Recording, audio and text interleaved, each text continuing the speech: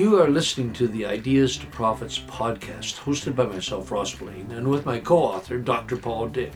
And weekly we have special guests to add to our conversations about the ideas inside I2P.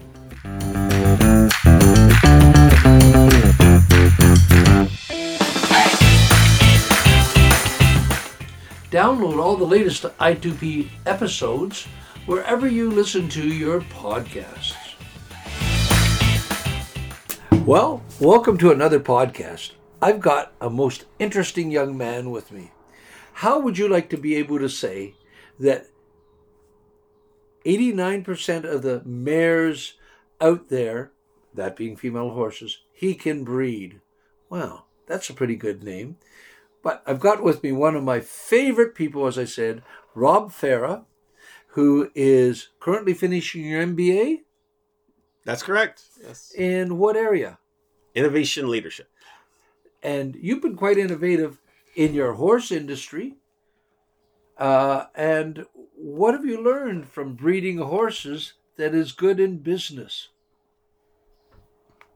Oh, well, that's a great question. One of the things that I've learned is that you can't stop thinking. You can't stop doing the things the old way. If we continue to do things the old way, you'll continue to get the same old results. So it's certainly you have to understand each horse as an individual with their own personalities and their own issues. And once you understand those, then you can create a plan, and once you have that plan, then you can execute it, and then you have a better chance of success when breeding that mare, or even dealing with a stallion that you're using for breeding.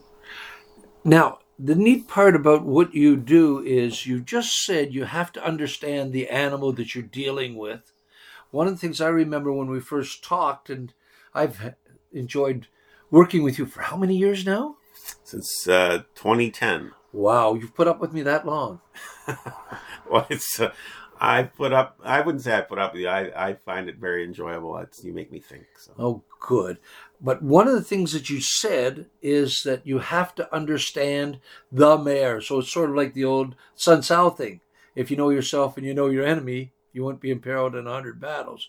Because you're dealing with some pretty, I'm going to say, dangerous situations, particularly when you're dealing with the stallions. And yeah, certainly with the stallions when we're collecting them for artificial insemination. So it's certainly it's a dangerous situation, but it's controlled, and we try and control try and control everything as much as we can, but they can be unpredictable. But you have to understand their personalities, and we touched on it about each has their own likes and dislikes, and because if you just employ sort of a blanket type program where everybody gets treated the same, you're not going to get. You might get the results from two of the animals, but not all. But not all of them. Well, we wanted to talk a little bit about strategy. How do you use strategy in this business? How do you use strategy when you're talking with your clients to build a horse that they're looking for? Well, again, it's understanding what their ultimate goal is of what are they looking for in a horse when you're going to breed. So you look at the mare and the strengths and weaknesses, and you look at the stallion and their strengths and weaknesses, and you try to match them up. But you're also looking at what are they looking for? A horse that's just going to sort of sit around, a horse that they're going to do some pleasure riding with, or a horse that they're actually going to compete with eventually down the line. So, and then you tailor a program for that. And the same thing with when somebody comes to me and say, I have a stallion that they need managed. And you have to understand, well, how many mares is this stallion going to get? Is this a stressed stallion? Is this a laid back stallion? Is he timid or is he aggressive? So it's just understanding the stallion. And when you can understand the stallion, or even in the case of the mare that you're breeding, and you treat them right physically, making sure their physical needs are needed, but also their mental needs are taken care of, you're going to end up with better success all around. Now you're looking to grow your career in the animal industry, the animal health industry, Rob. What have you learned from what you've done with the breeding programs and translated into what you're doing in as a leader in the animal healthcare industry? Well, I've been in the animal healthcare industry as well, not just the breeding industry, but for horses. But I've been in the animal healthcare industry for, well, since 2005, and certainly the things that we learn on the farm can easily be translated into business, and that's that things can't always be done the old way. There's always new and better ways to do things, but planning is always the best, because if you don't plan, then of course you're not going to have the success that you need. But knowing the same thing on farm is that there will be days where things go sideways, but you have to carry on. And it's the same thing in business. There's going to be days that don't go the way you want. You didn't get that sale, or the timeline on something got moved back. But you have to keep moving forward. And I think that's the biggest thing, is you just keep moving forward. You've got an interesting little formula that you put on all your letterheads and everything. Want to share it with people? Sure, yeah. It's called resilience plus rigor equals results. What does that mean? Well, I think, not that I think, I know. In life and in business, you have to be resilient. You're going to take the good and the bad and keep moving forward. Even if you're down on the ground, you got to get up, and just, even if you're moving forward just by inches, you're just moving forward. And you have to do it with some rigor as well, and intensity, and that will lead you to results. And you might not think of it right at the beginning, but in the end, you'll get the results that you're looking for if you're resilient and you have rigor. Now, rigor I've always saw as being discipline. Rigor being, I'm prepared to train for this, I'm prepared to work hard for it. Resilience is getting up no matter what and saying, I can do it. Would that be how you interpret it? Yeah, that would be a very good interpretation. Resilience, getting up, even though you're taking the hits, you got to keep moving forward, and certainly rigor, involves discipline. Continuing to there's a really good line, discipline equals freedom, that Jocko Willink, extreme ownership. And if you're disciplined, you can't be lazy. If you want results, you can't be lazy. So it requires discipline in business. It's sometimes you're going to have to do things that you don't want to do, but you have to do it in order to achieve that mission goal. Now, you mentioned Extreme Ownership with Jocko Willink. Have you enjoyed that book? Yeah, it's an excellent book. I highly recommend it. What did you learn from it? Well, as a leader, and certainly seeing the things that he's gone through, and looking after your team, and but taking ownership for their things that don't always go well, and you can't blame the team. Looking at overall strategy, and you can't use accountability as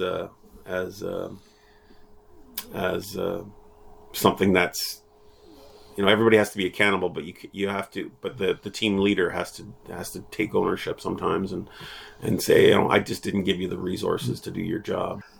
You've read Ideas to Profits, and you've read Extreme Ownership and a number of other books. What have you learned from our book? Well, I wish this book was part of the MBA program. I think anybody, any business leader, or even aspiring business owner would take great thoughts from it. You have amazing quotes in the book from people throughout history, and they're relevant to business. But certainly, everything starts in business with an idea, and it's not so much inventions, but it could be just being innovative on something. And but the book is really great in the sense of it's not just about. It's not like your old business book where you hear just follow this formula and you'll be fine. The book makes you think and ask questions and really digs deeper into you as an individual and how you can be a better leader, a better person, and come up with some great ideas and how to contribute both as a team leader or a business leader, but also as a business owner. Interestingly enough, one of the things we talk about in the book is gathering intelligence. You had a most interesting career at some point. You were a reconnaissance guy in the Army. How does that apply? What skills did you learn from that you apply to business? Yes, I was a reconnaissance patrolman. So it's again working in a team setting. It's you're given a mission.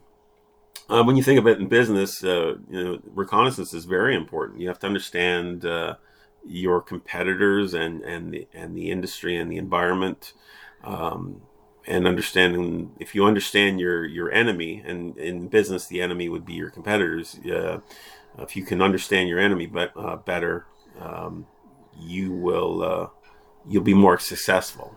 You understand their strengths and their weaknesses, and if you can capitalize on their faults, then you can certainly take advantage and have that competitive advantage and be successful. Is gathering intelligence, market intelligence, important in business? I keep harping on it, and a lot of people keep going, no, I just got a good idea. I can do whatever I want.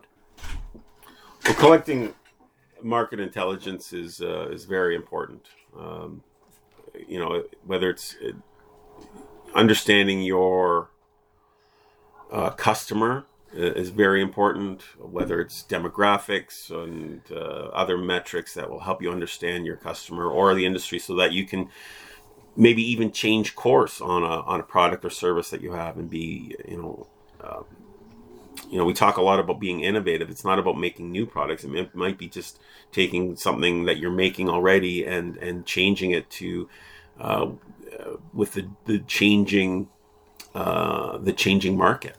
That old saying, doing something better than it's ever been done before guarantees success. Yes. That's really what innovation is. And innovation in my mind is inside every problem is a solution. You just got to go looking for it. Yes. And you've got to go out and talk and do that intelligence gathering to understand what is needed to be successful.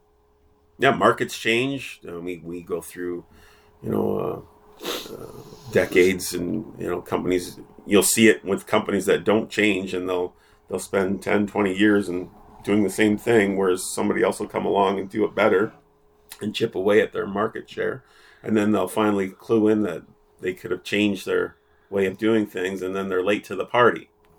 Interestingly enough, in our career together, as we've worked together, you've worked for a number of companies. I remember one you in particular you worked for that every one of the executives kept saying, that's not the way we do it around here. And every one of them kept saying, why are you trying to do it differently? And how was their success, Robert? Oh, I'd say that their success was very minimal, where they could have been a much bigger successful company and even be a leader in their industry, whereas they were very stuck on, like you said, this is the way we've done it for 50 years. And, they weren't big on change, and slowly other competitors came into the market, new startups, and chiseled away at making something better than what they were doing. So, and it also leads to employees or team members not wanting to go the extra mile when their ideas are or they're not listened to. And I think it's probably the biggest thing when your team or you don't listen to your employees, when some of them have the best ideas out there. Machiavelli, who told the prince, beware the nobles, they've got the most to lose in change. We've talked about strategy and why strategies often fail, being the fact that the nobles, the management team, want to get their yearly bonus, want to look after it. So any plans you put in place, their tactics are such, how do I optimize for me? How do I not change because this is working for me? You're now headed into leadership positions. What are you going to do when you hit that sort of a wall, Robert? Well, I think the biggest thing is the why. It's not so much is the what. It's if you how do you influence people and get them to see your way of, listen, if we don't change course or change our mission, that we will, you can have, everybody looks at it in the sense of go, oh, look, we're making these little tactical wins, but they forget about the overall big picture and the strategy. At the end of the year, their strategy failed. A lot of it comes down to, the why. And so, hey, we want to innovate. This is the reason why. It's always about the why, not the what. Yeah. So, I think it's been a great conversation. I'm glad you came. I'm glad I'm here. Sat here, great. and you know what? I'd like to have you back again, and I'd like to do some more in-depth talks about your career and what you've seen. And I think that in the end of the day, what I'm most pleased about is that you appreciate that Paul and I have written a book that helps you think through that it is, in fact, what we'd hoped for, being a mentoring tool. So thank you, Robert. And again, thank you, everyone, for listening, and get ready for the next one.